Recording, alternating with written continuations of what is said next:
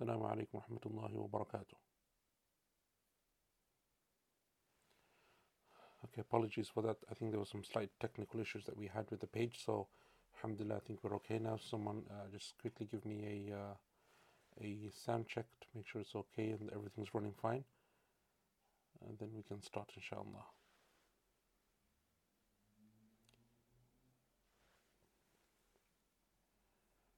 Bismillah ar-Rahman ar-Rahim. الحمد لله رب العالمين والعاقبة للمتقين ولا عدوان إلا على الظالمين وأشهد أن لا إله إلا الله وحده لا شريك له إله الأولين والآخرين وأشهد أن نبينا محمدا عبده ورسوله المصطفى الأمين اللهم صل وسلم وبارك على عبدك ورسولك محمد وعلى آله وصحبه أجمعين أما بعد. So welcome to another class QP. Inshallah ta'ala, we're going to continue with our tafsir of Surah Al-Balad, and just a brief recap for what we did last week when we covered verses 8, 9 and 10 mainly, and those were the verses in which Allah subhanahu wa ta'ala, after mentioning the way that some people are oblivious of Allah Azza wa Jal's blessings that He's bestowed upon them and His favors that He has given to them, and that they think that they won't be held to account. They think that everything that they have gives them some ability to be to overcome any other type of adversity, that they are not under the grasp or control of anyone or anything. Allah subhanahu wa ta'ala then reminds them of those blessings that He bestowed upon them and upon us as well. Allah Azza wa Jal says, أَلَمْ نَجْعَلْ لَهُ عَيْنَيْن, did we not give to you two eyes by which you can see? وَلِسَانًا وَشَفَتَيْن, and a tongue and two lips. And we mentioned last week the statement of a number of the scholars of tafsir that these particular blessings are highlighted by Allah subhanahu wa ta'ala because of their importance, because often it is the way that you receive revelation and guidance. You do it through your eyes when you see and you read and you comprehend the revelation that Allah subhanahu wa ta'ala has given to you, or in the time of the Prophet sallallahu alaihi wasallam that you would see him and that you would recognize him and so on. As opposed to someone who, for example, can't hear. To not be able to see, you can still receive revelation, but if you can't hear, then it is more difficult to do so. So Allah subhanahu wa ta'ala reminds us of that. And the second blessing is the blessing of being able to speak, to question, to ask, to command, to prohibit, to do all of those things that a person needs to be able to do in order to express themselves and their thoughts.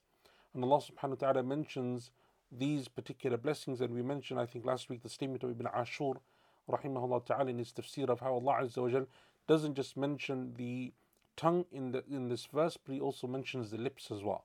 And that's because it is the lips that allow you, when speaking, to make certain sounds and to form certain words and to express certain letters, as well as the wider and more general usage of the lips in terms of drinking and eating and being able to do certain other things. And then Allah subhanahu wa ta'ala in verse number 10, He says, وَهَدَيْنَاهُ النَّجْدَيْنِ, and we guided you to the two paths, meaning we made clear for you the two paths. And we said that the word najd means a path which is high and above. It is something which is high above the ground. And Allah subhanahu wa ta'ala mentions hidayah in this verse, a guidance. And as we said, there are two types of guidance. The guidance that is being referred to here is the first type of guidance, and that is the guidance of being made aware of the path, of being shown the path. Doesn't necessarily mean the guidance of the ability to accept that guidance, or the guidance of success, where a person accepts that guidance and takes on board the guidance that Allah subhanahu wa ta'ala gives to them. But rather it is the first type of guidance, and that is the guidance of being shown, right? Being shown the path. Inna hadaynahu sabil, as Allah says in Surah Al-Insan, and we mentioned this verse last week as well. Imma shakiran wa imma kafura. We have guided to them the path, or we have made clear for them, shown them the path, and some of them are grateful and others are ungrateful. Here Allah Azza wa Jal says, وَهَدَيْنَاهُ النَّجْدَيْنِ, and we have given you the ability to see the two paths. The vast majority of the scholars of tafsir, as we mentioned last week, were of the position that the najdain, the two paths, are the path of good and evil, the path of truth and falsehood, the path of being able to distinguish between right and wrong. And there are some statements of some of the scholars, and it is the minority opinion amongst the scholars of tafsir, but some of them expressed, and it is one of the positions that has been rated from Abdullah ibn Abbas radiallahu anhuma, that refers to the breasts of a mother. that is referring to the child being able to suckle and to be able to feed, and that is something which then gives the child the ability to have strength and to grow and to be able to use those blessings in order to attain guidance. That seems to be the way that some of the scholars explained the the connection between those two different opinions. And I think, from if my memory serves me correct, Al-Imam al-Shawkani rahimahullah ta'ala was from amongst the scholars who made that connection between those two statements. However, the vast majority of the scholars of tafsir, they took the position that al-Najdain refers to the two paths, the path of good and the path of evil. Allah subhanahu wa ta'ala in verse number 11 then says, فَلَقْتَحَمَ الْعَقَبَةِ, yet he has not attempted the steep path. And that's the translation of Professor Abdul Halim. Muhsin Khan says, but he has not attempted to pass on the path that is steep. And then in brackets, the path which will lead to goodness and success. Mufti Taqi, yet he did not make his way through the steep course. And Sahih International, but he has not broken through the difficult pass. So this verse has a number of points that we need to stop and to think about. The first of them, just to mention the first of them, is the meaning of the word اقتحم or الاقتحام, which is the noun. When Allah Azza wa Jal says فَلَقْتَحَمَ, right, what is the meaning of this اقتحام? Now, as you can see, the majority of the translators that we read from have translated it as an attempt, right? He has not attempted, he did not make his way through, he has not broken through. That is the general translation, or the general gist of the translation that we have. And Imam al-Qurtubi rahimahullah ta'ala, he said, al-iqtiham الرمي بالنفس في شيء من غير روية. Al-iqtiham means to throw yourself into something without any care. Right? It is to completely commit yourself into something. Ibn Ashur rahimahullah ta'ala, he says, al-iqtiham means الدخول العسير في مكان أو جماعة كثيرين. It means to enter into a difficult place or amongst a difficult group of people. Maybe there's a big, huge press of people and it's difficult to enter into that, or it's a place that is difficult to enter into. That is the meaning of al-iqtiham. Ibn Atiyah said, and others said something very similar in the meaning of the word al-iqtiham.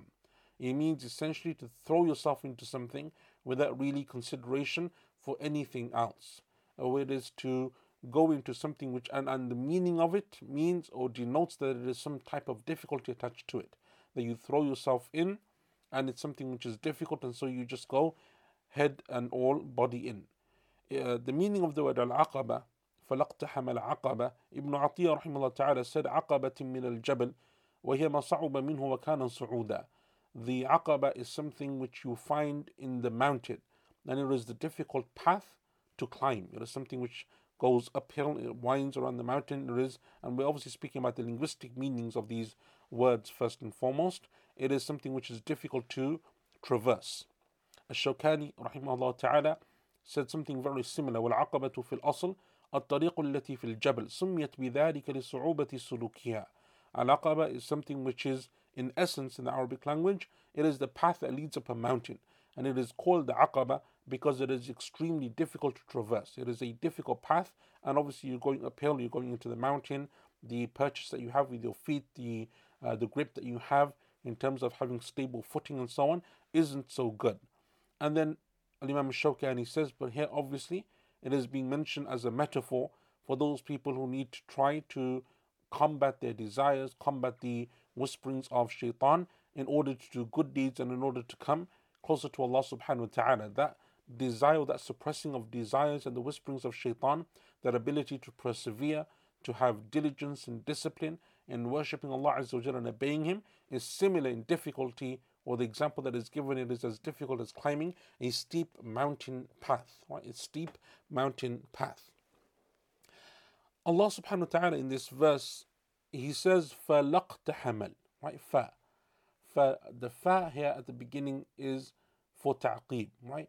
So those people who before, that Allah Azza wa Jalla has spoken about, that don't think that anyone can have any power over them, or that they won't be held to account. They don't use their eyes, they don't use their ears, they don't use their eyes or their lips or their tongue, and they haven't been able to discern the two paths of truth and falsehood, or good and bad, then Allah Azza wa Jalla says, so they net them, right? Fa. The fa is for something which then occurs. The lam here, or the lam alif, which is the la, right, which generally would be translated, if you were just to say it as negating something as being no. That is what the scholars of tafsir will now, or what we will discuss in terms of what the scholars of tafsir say concerning that meaning as it is applied in this verse. Ibn Atiyah rahimahullah ta'ala, he said, and there are essentially two positions upon this. The first of them is that it's referring to the meaning of the word being ala. So the meaning of the word is ala, right? And the meaning of the word ala essentially therefore means that why does he not try to traverse the difficult path, right? Or halla, ala, or halla, right? If only, why does he not try? So Allah subhanahu wa ta'ala is saying that Allah Azza wa Jalla has given us these blessings of being able to see, of being able to speak, of having tongues and lips, and being able to discern between truth and falsehood. Then why not use them in order to come closer to Allah subhanahu wa ta'ala? That is the first meaning. Why not? The second meaning that you will find amongst the scholars of tafsir, and in particular those scholars that took a keen interest and look in terms of the linguistic meaning of the verses, the lam here means they didn't. La bima'na lam. It is to completely negate something and deny it. And so these people never tried, meaning that they had these blessings, but they never used them for anything good. They never used their eyesight to gain guidance. They never used their tongue and their lips to come closer to Allah Azza wa Jal. They never used the ability to know and to discern between good and bad and right and wrong and truth and falsehood. They never used any of that in order to come closer to Allah subhanahu wa ta'ala. They couldn't make the difficult decisions. And no doubt there is an amazing lesson in this verse that shows to us, therefore, something which unfortunately many of us as Muslims today have forgotten, and that is that the verses that speak about this show that inherent within worshipping Allah subhanahu wa ta'ala, there is some difficulty, or maybe for lack of a better word, there is a required amount of effort that is needed, a required amount of time and effort and diligence that is needed in order to attain that worship of Allah subhanahu wa ta'ala. To fight against your desires, to fight against the whisperings of shaitan, to sometimes fight against the people around you, or what they think and what they say, or other things that may, other factors that may be in your environment, to fight and resist and withstand all of that, and instead continue to turn to Allah Azza wa Jalla and worship Him. That is something which is difficult, and that's why it is called an aqaba. And we know that to be a basic tenet or a basic concept in our religion, because the Prophet told us sallallahu alaihi wasallam in the famous hadith when Allah Azza wa Jal first, or Allah subhanahu wa ta'ala creates paradise and hellfire, and He tells Jibreel alayhi salam to go and look at each one of them in their original state, and Jibreel alayhi salam does so, and he sees all of the blessings of Jannah with all of its fruits and all of its palaces and everything that Allah Azza wa Jal has placed within Jannah of blessing and na'im. And then Jibreel alayhi salam looks at the fire with all of its punishment and all of its terrors and all of the things that Allah Azza wa Jalla has prepared therein of extremely painful torment. And he comes back to Allah Azza wa Jalla and he says, "Oh Allah, no one will hear about Jannah except they will go into it, and no one will hear about the fire except that they will stay away from it." And then Allah Azza wa Jalla commands that Jannah is surrounded by ease, Jannah is surrounded by difficulty and hardship, and hellfire is surrounded by ease and temptation. And then Jibreel alayhi salam is commanded to go and look at them again, and he does so. And then he comes back and he says, "Oh Allah Azza wa Jalla, I don't think anyone will be able to enter into Jannah. Barely anyone. And I don't think hardly anyone will be saved from the fire." And so Allah Azza wa Jalla is saying the same thing here. فَلَقْتَحَمَ الْعَقَبَةِ. Right? Why don't these people, or why aren't they able to traverse the good path? Or had they not been able to? Right? And so depending on which of the two tafsirs that you take. The la here, as we said, as the Shawkani rahimahullah ta'ala said, that and Ibn Atiyah and Shawkani and many of the scholars of tafsir, rather than going through each one of them, because essentially they say the same thing.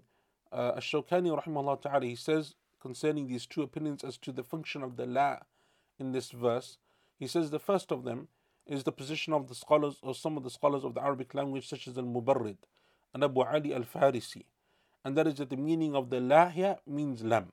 It is to completely negate. أي فلم يقتحم العقبة, that these people never traverse, or they won't be able to traverse the difficult path, right?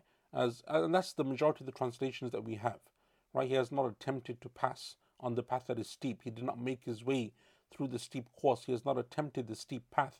He has not broken through the difficult path. That is the position of those scholars, that the meaning of the la here means lam, that they didn't do so, they're unable to do so.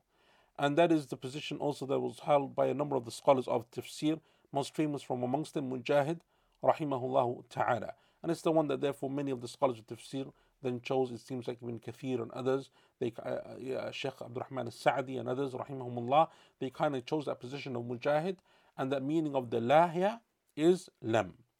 The second position, as we mentioned then, is a position that actually what the meaning here of the la is that it's actually a question that is posed, a rhetorical question. أفلا or هلا اقتحم العقبة. Why didn't they then? Right? If only they had then. And the meaning is, it is istifham الذي بمعنى الإنكار. It is still to deny it, but it is posed in the form of a question. Why didn't they then use them? Right? And it's a rhetorical question in the sense that those people won't do so. But it is as if the question is being asked to show the evil of what they're doing, that they have all of these blessings of Allah subhanahu wa ta'ala and they choose to ignore them. Right? They choose to turn away from them. And this was the position of some of the scholars of tafsir, including Abu Zayd from the older or the earlier scholars of tafsir, and from the later scholars of tafsir, it was the position that was then chosen by the likes of Imam al-Qurtubi rahimahullah ta'ala. Imam al-Qurtubi says that the meaning of this verse is فَهَلَّا أَنْفَقَ مَالَهُ الَّذِي يَزْعُمُ أنه أنفقه في عداوة محمد صلى الله عليه وسلم هلا أنفقه لاقتحام العقبة فيأمن.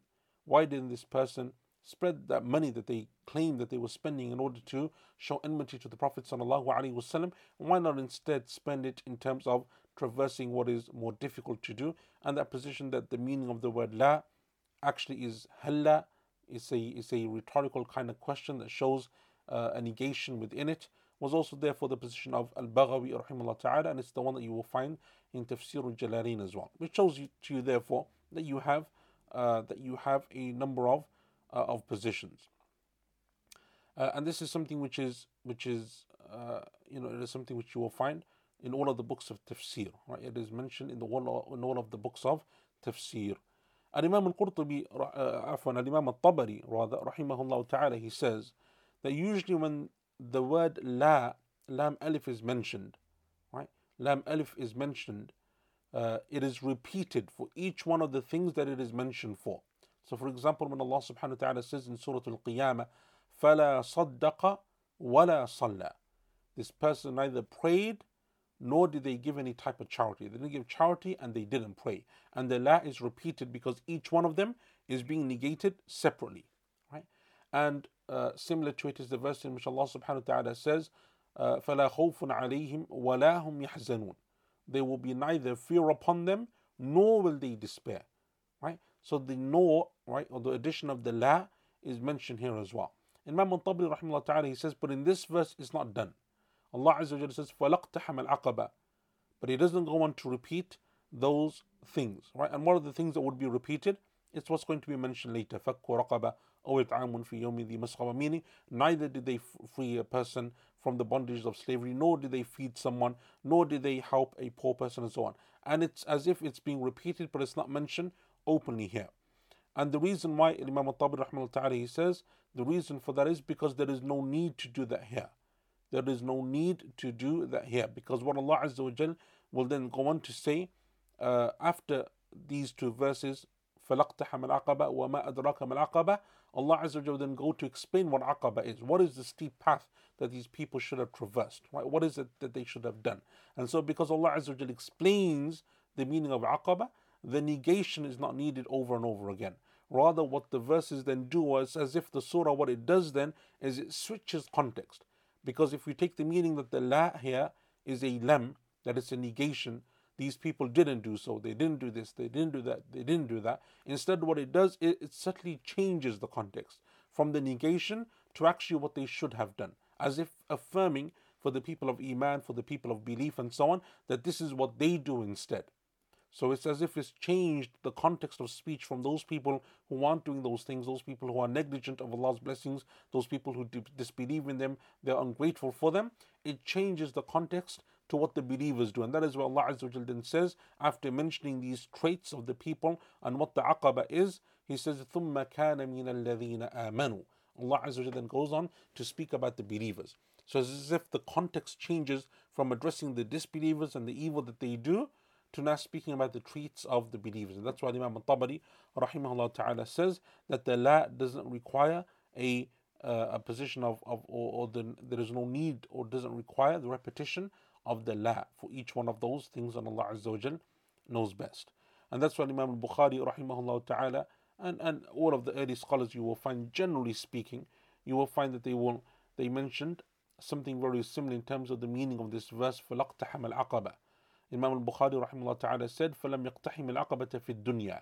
These people didn't take any difficult decisions or didn't take the difficult path within the life of this world. And Qatada rahimahullah ta'ala said something very, very similar. فَلَقْتَحَمَ الْعَقَبَةَ إِنَّهَا قَحْمَةٌ شَدِيدَةٌ فَاقْتَحِمُوهَا بِطَاعَةِ اللَّهِ. This life is difficult. There are many difficulties. And so you should overcome them by worshipping Allah Azza wa Jalla and obeying them. And Qatada rahimahullah ta'ala, he also said, and this is a position that you will actually find amongst some of the scholars of tafsir, they translated or they made the tafsir, or they explained the meaning of the aqaba or iqtaham al-aqaba as it being the fire. So Qatada rahimahullah ta'ala said that he said concerning this, an-naru aqabatun dun al-jisr. It is the fire or the bridge that will be placed upon the fire is the aqaba that is being spoken of. And Abu Salih said something very similar, aqabatun bayn al-jannati wa nar. It is a difficult position, or it is a difficult place between paradise and between the hellfire. And what is meant by those scholars who translated or made a tafsir of aqaba as being something to do with the fire, or a station of the fire, or something to do with the fire, as some of them mentioned. It is reported, for example, that Al-Hasan al-Basri rahimahullah ta'ala said, al-aqaba jabalun fi jahannam. It is a mountain within the fire. And the meaning, and Allah Azza wa Jalla knows best, amongst those scholars who made that type of tafsir, linking it to the fire of hell, is because clearly the person who traverses those difficult things, that difficult path, and what we mean by the difficult path is to go to the path that is obedience to Allah subhanahu wa ta'ala, and to do that in a way, as we will see, that is not just doing the minimum, but to do more than what is the minimum. That is where the additional difficulty comes in. For example, a person giving charity can be relatively easy for some people, but to give charity when you yourself fear poverty, as the Prophet ﷺ said, to give the best type of charity is the one who gives and you fear poverty for yourself. You don't have enough for your own family, but you're still willing to spend for the sake of Allah subhanahu wa ta'ala. That is a different level of charity to the person who, alhamdulillah, is very comfortable, they're wealthy, they have plenty of money, and they're giving a percentage of that, however much it may be, to the sake or for the sake of Allah subhanahu wa ta'ala. There's a big difference between those two people. And so likewise, here Allah Azza wa Jalla is saying it is an aqaba. Those scholars who say that it is something that avoids something that is in the fire, meaning by traversing that path, by obeying Allah Azza wa Jalla in that way, you are essentially freeing yourself from the fire. And by failing to do so, you are essentially entering into the fire. And Allah Azza wa Jalla knows best. Ibn Zayd, he said, أَلَا سَلَكَ الطَّرِيقَ الَّتِي فِيهَا النَّجَاةُ وَالْخَيْرُ. That the meaning of this verse is that why didn't the person choose a path upon which they would have found success and they would have found goodness? And that is why Imam al-Tabari rahimahullah ta'ala said that the meaning of this verse, فَلَقْتَحَمَ الْعَقَبَةِ, he said, فَلَمْ يَرْكَبِ الْعَقَبَةِ فَيَقْطَعَهَا وَيَجُوزَهَا. This person never took those difficult, or he never traversed the path of those difficult acts of worship, those difficult things that please Allah subhanahu wa ta'ala, and they were able therefore to go and do what Allah Azza wa Jal wants them to do. Ibn Ashur rahimahullah ta'ala, he said the meaning of this verse is يَدَّعِي إِهْلَاكَ مَالٍ كَثِيرٍ فِي الْفَسَادِ مِنْ مَيْسَرٍ وَخَمْرٍ وَنَحْوِ ذَلِكَ. This person is the one who claims that they spend their money, right? يَقُولُ أَهْلَكْتُ مَالًا لُبَدًا.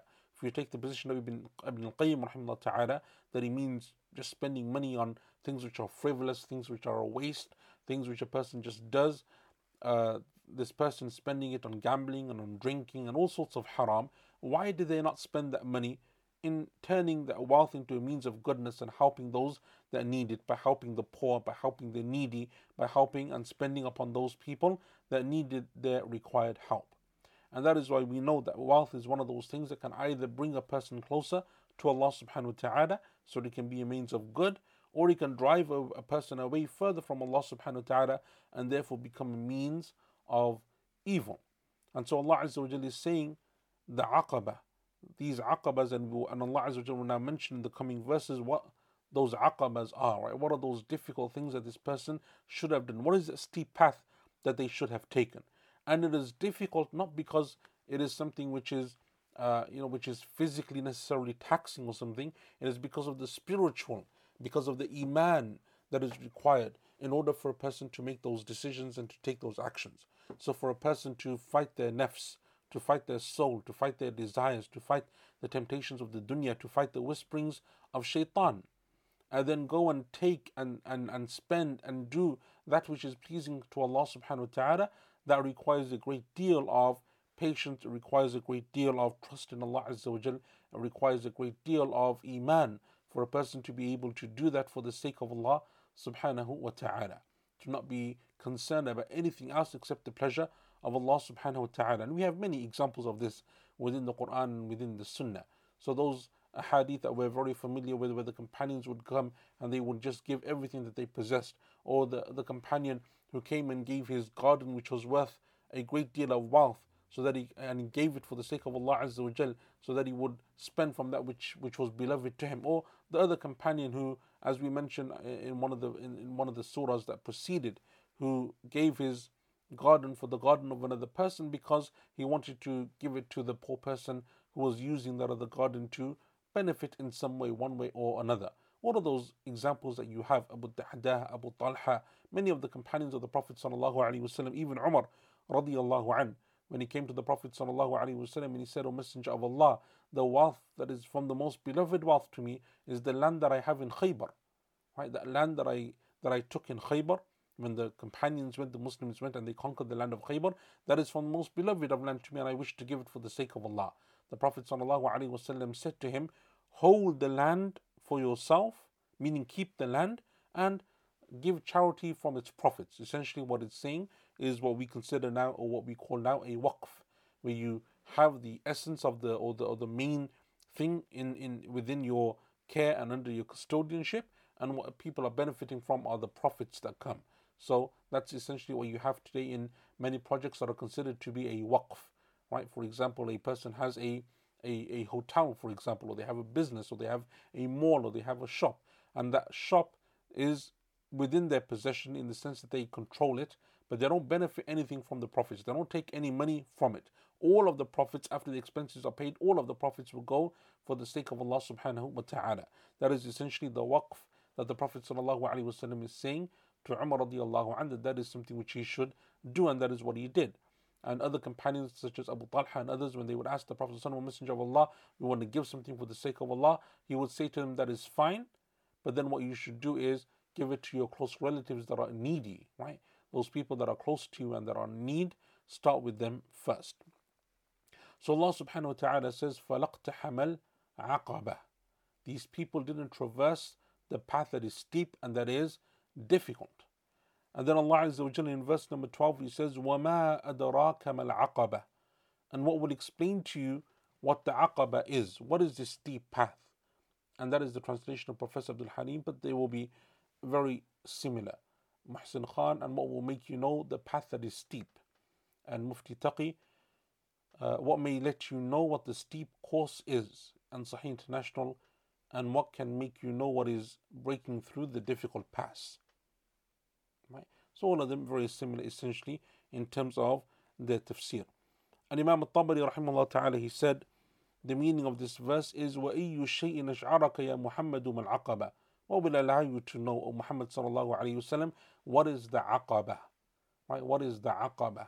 How is the aqaba to be understood? And we mentioned previously the statement of some of the scholars of tafsir and the early scholars of Islam is reported as being one of the statements of Sufyan ibn Uyayna rahimahullah ta'ala, that the general principle is And there may be exceptions to this, but the general principle is that when the word or when وَمَا أَدْرَاكَ comes in the Quran, usually Allah subhanahu wa ta'ala will give us the answer to it. And when Allah Azza wa Jal says وَمَا يُدْرِيكَ, then that will be without an answer.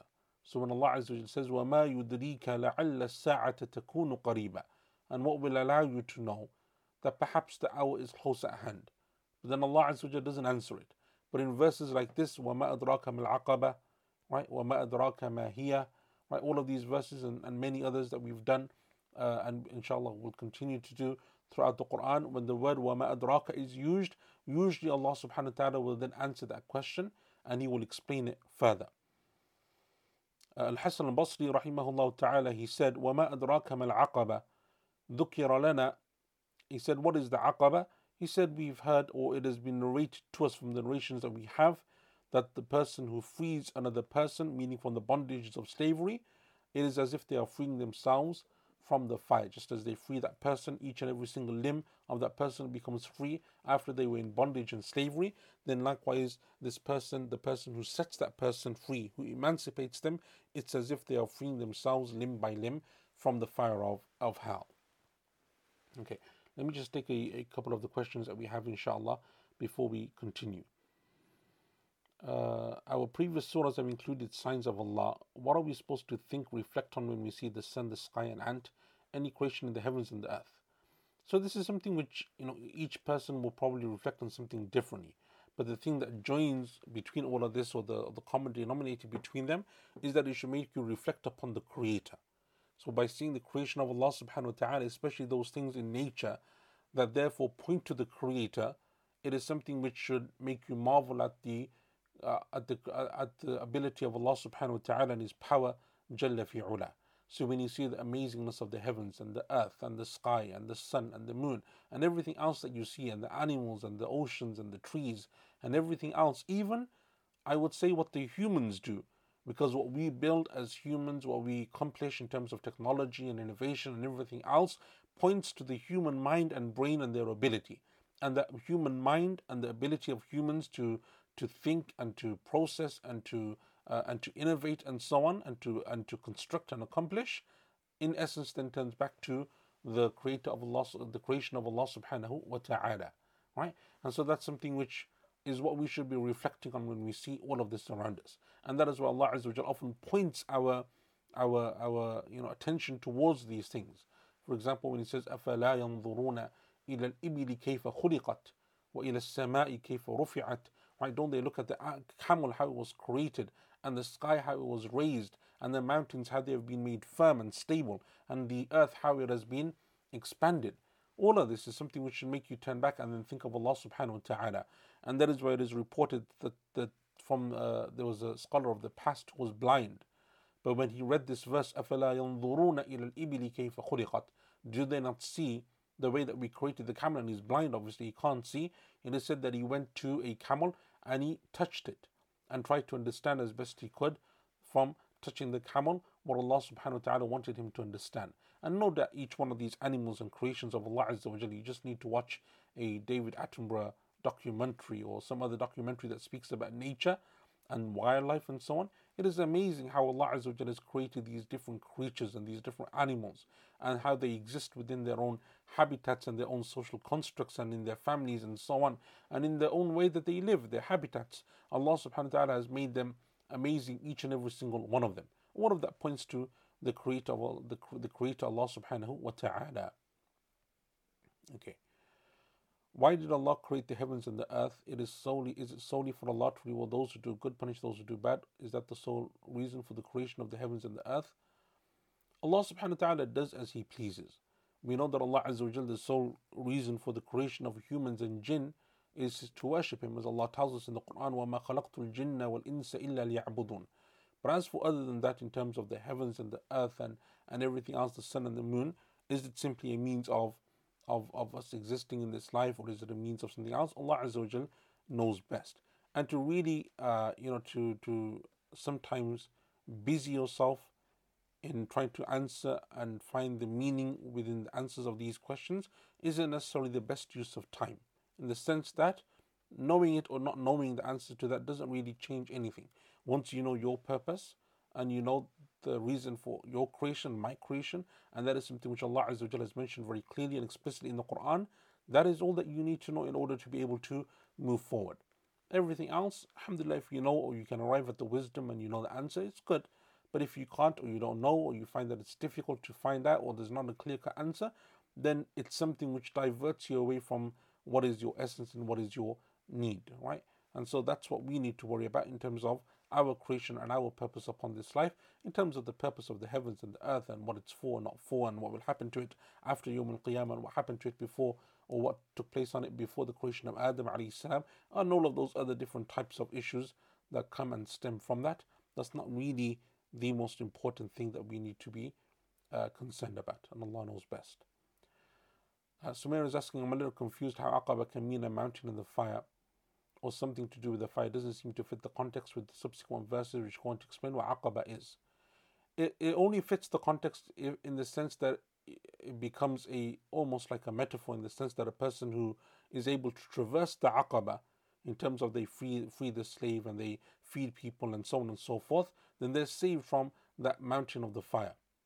And those people who are unable to traverse that, mean that they can't reach that level of iman, or they don't have that belief in Allah Azza wa Jal to spend and to give sadaqah and to worship Him subhanahu wa ta'ala, then those people are the ones that will fall into that fire. And sometimes the scholars of tafsir, they give tafsir in this way, right? They give tafsir in this way, not necessarily in terms of the actual meaning of the verse, but in terms sometimes of its consequence, right? Sometimes of its end product or the end result that will take place as a result of what people do or don't do. And Allah Azza wa Jal knows best. Okay, so let us continue.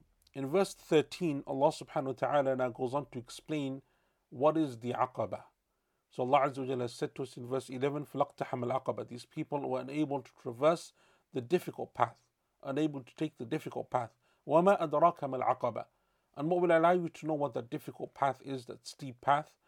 Then Allah Azza wa Jalla will now explain in verses 13 and 14 and 15 and so on. Allah Azza wa Jalla will mention them now.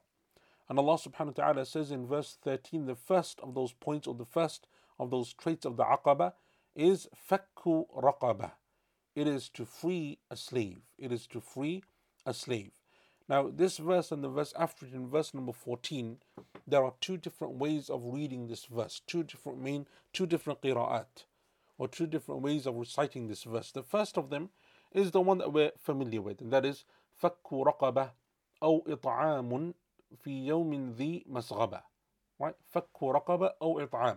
And fak and it'am are both nouns, right? The freeing of a slave and the feeding of a poor person, right? Those are nouns. That is the reading of the majority of the scholars, or the majority of the Qurra.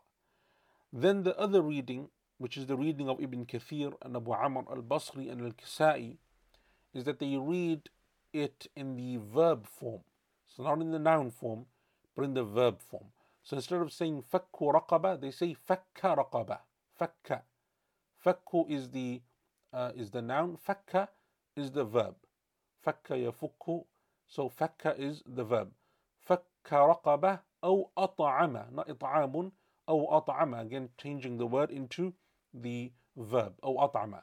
So essentially the meaning changes from freeing a slave and feeding a poor person to he freed a slave and he fed a poor person, right? So it becomes the action as opposed to the concept, right? And some of the scholars, especially of the early scholars of tafsir, they said that that is that reading that changes it into a verb is something which is also very strong in terms of its meaning, because it's not just the concept, because many people can understand the concept of freeing a slave and feeding a person, but it is the actual action. Right? And that is why you get the benefit of knowing the qira'at sometimes, that it gives you the additional meaning. It's about knowing the concept and understanding its importance and its position, its virtues and its rewards. But more importantly, it is also about doing the action. So as if Allah subhanahu wa ta'ala has combined between the two, using those different recitations. فَكُّ رَقَبَةٍ أَوْ إِطْعَامٌ فِي يَوْمٍ ذِي مَسْغَبَةٍ, or in the other reading فَكَّ رَقَبَةٍ أَوْ أَطْعَمَ فِي يَوْمٍ ذِي مَسْغَبَةٍ. And as we said, the turning it into a verb is the recitation of Ibn Kathir, Abu Amr al-Basri and al-Kisa'i from the seven, and Allah Azza wa Jal knows best. The meaning of the verse, fakku raqaba, the word fakku or fakka, Imam al-Qurtubi rahimahullah ta'ala, he said it is to free someone from bondage or from imprisonment. Right? It is to free someone from bondage or from imprisonment. And so the word fak is to essentially free someone. Hallul qaid. It is to free someone. And then Allah subhanahu wa ta'ala says raqaba. And the word raqaba is essentially the meaning of the word, or the literal meaning of the word is your neck. Right? It is to free a neck. Right? And that is because as Imam al-Qurtubi rahimahullah ta'ala says, that in olden times, people who were often imprisoned or they were slaves would often be tied by their neck, right? They would have a chain or something by their neck, or their hands would be tied to their neck or something. There would be something around their neck to show that they are prisoners. And so that is why the wording of the raqaba is being used. But clearly the meaning is that you free the whole person, not just the neck of a person. And that is why Ibn Ashur rahimahullah ta'ala said, وَالرَّقَبَ مُرَادٌ بِهَا الْإِنسَانِ مِنْ إطلاق اسم الجزء على كله. The meaning of the word raqaba means to free the whole person, not just to free their neck. But the word neck is used here because it is something which is especially here, because that is what people would usually be tied around, right? It is what they would usually be, the chain or the rope would be tied around their neck, and that is why the word raqaba was used to refer to a slave or to refer to a prisoner, right? As Al-Qurtubi and Ibn Ashur rahimahumullah ta'ala say. The verse Fakku Raqaba speaks about one of the greatest acts of worship that a person can perform. As Imam al-Tabari rahimahullah ta'ala and others said, to the extent that even some of them said, and maybe we'll come on to this slightly later, but the position of some of the scholars, such as Imam al-Qurtubi, as he mentions, is that to free a slave is one of the best forms, if not the best form, of charity. So freeing a slave essentially in the olden days, and remember this is something which was very common in certain periods of history where people would be enslaved and they would be in bondage. And essentially what you're doing when you're freeing someone is that you're buying their freedom. So you're paying their master or the person that owns them, you're paying them for their freedom. So they would set a price upon that person, and then you would pay them and they would go free. And this is something which obviously we find in the earliest stories of Islam. Abu Bakr radiallahu an freeing the likes of Bilal radiallahu an at the beginning of Islam. So it's not something which is a foreign concept, but it is one of the greatest acts of worship that a person can perform. And that is why when you look at some of the crimes that a person may commit and then expiation for those crimes, you will find that one of the ones that you will often find mentioned in the Quran is the freeing and emancipation of people, because it is something which is extremely virtuous, because you're essentially giving that person their freedom back. And that is why in the hadith of Abu Umamah al-Bahili radiyallahu anhu that is collected in the Tirmidhi, that the Prophet sallallahu alaihi wasallam said, whosoever frees another person, it will be their own freedom from the fire. Each limb that they free from that person will be as if they free a limb of their own. And whichever man frees 2 women from the fire, then it's as if they will free themselves from the fire, for each limb from those 2 women will be a limb of his own. And whichever woman frees another woman from the fire, it's as if she will be frees another woman from slavery, it's as if she will be freed from the fire, for each of her limbs will be a limb of her own. And that is in At-Tirmidhi, and it is an authentic hadith. And similar to it is the hadith of Al-Bara ibn Azib radiyallahu an, and that is collected in a number of works such as the Musnad of Imam Ahmad and Mishkat al-Masabih and others, that the Prophet sallallahu alaihi wasallam was approached by a Bedouin man, and he said, O Messenger of Allah, teach me something, an action that if I perform it I will enter into Jannah. So the Prophet ﷺ said, even though your question is short and precise, what you ask for is something which is great, right? So this person is saying, give me one action, I will do it, I will enter into Jannah. The Prophet ﷺ said, that sounds like an easy question, but actually it is something which is extremely difficult. One thing from all of Islam that you will enter into Jannah with.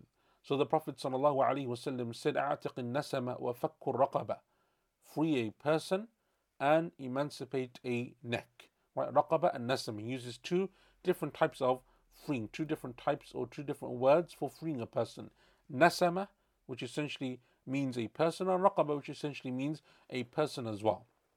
So the man asks, أَوَلَيْسَ وَاحِدٌ, Are they not the one and the same? The Prophet ﷺ said no. The first is that you're the only one to free that person, meaning that you purchase that person fully and you free them. And as for the second one, it is that you help in the freeing of that person, meaning that you give some money and someone else gives some money, and there's a few of you that come together and you free that person. Right? And then the Prophet ﷺ goes on and he mentions a number of other actions as well that this person could do, but that is the point of this hadith in the Musnad of Imam Ahmad. The point of these is to show that the freeing of a person, and this is not an expiation of a sin where a person must do so to expiate in order to expiate for something which they have done which is wrong. It is someone who simply goes and frees someone for the sake of Allah subhanahu wa ta'ala.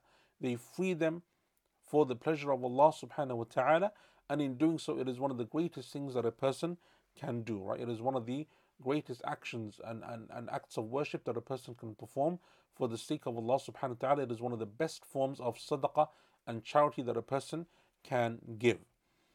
Shaykh ibn Uthaymeen rahimahullah ta'ala, he said, Fakkur raqaba, freeing a person, has two meanings. The first of them is that you free them from slavery and bondage, in the sense that you go to a person who is a slave and you buy them, and you free them, or you help to buy their freedom, meaning that either you buy them by yourself completely and you free them, or you help with other people and you come and you free them together. That's the first type.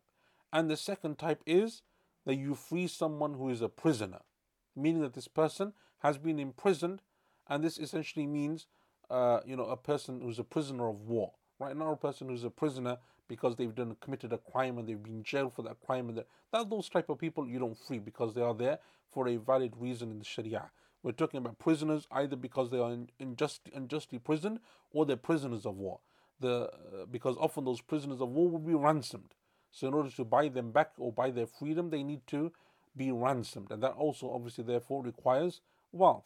And that's why Shaykh ibn Uthaymeen rahimahullah ta'ala, he says that this is essentially another type of fakkur raqaba. And no doubt that if the first one is something which is extremely beloved to Allah, freeing someone who is a slave, then no doubt freeing someone who is unjustly imprisoned or has been taken as a prisoner of war and needs to be ransomed, it is even greater in that regard. And that is why you will find that some of the scholars of tafsir, even in the olden in times like the tafsir, would speak about the freeing of prisoners, right? That's what they're referring to. Shaykh ibn Uthaymeen's teacher, Shaykh Abdul Rahman as-Sa'di rahimahullah ta'ala, in his tafsir, he said, Fakku raqaba is to free someone who is a slave, and then he goes on to say, and no doubt that if you're freeing a slave, and that is something which is beloved to Allah, to free someone who is unjustly imprisoned or is a prisoner of war, is something which is even more beloved, therefore, because clearly they have been imprisoned for something which which is, they were trying to do something and they were imprisoned for that reason.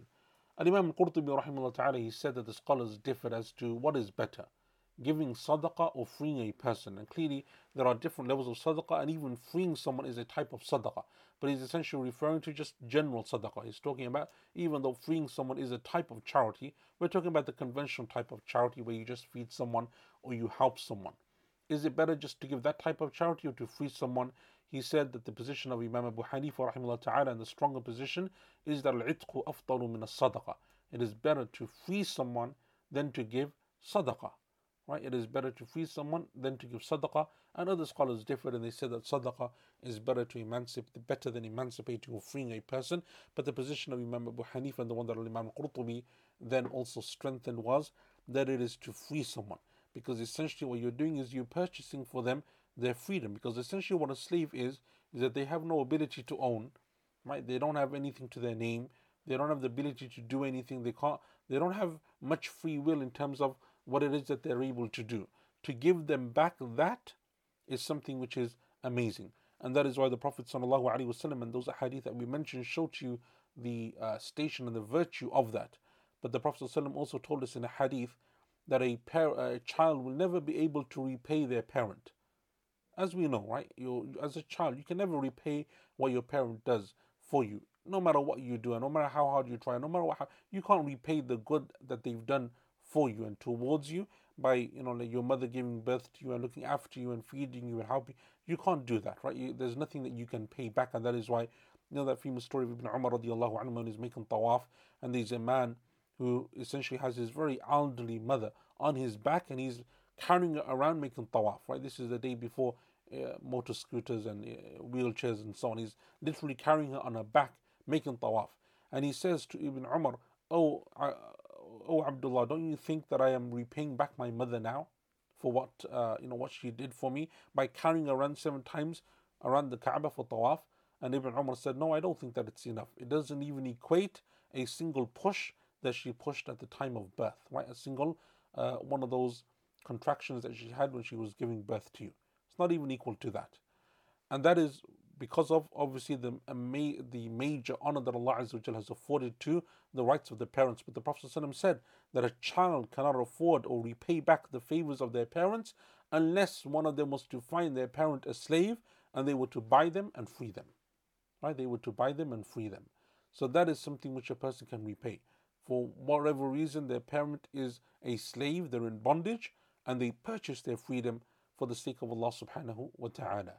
Right? That is something which they're there. They cannot repay their parents in that sense. But anyway, that is the first of the traits, or the first of the issues that Allah Azza wa Jal mentions regarding the Aqaba, and there are a number of more that will come, but inshallah we will leave those until next week, bi'idhnillahi ta'ala. So if there are any questions, inshallah we will take them, otherwise we will conclude for today.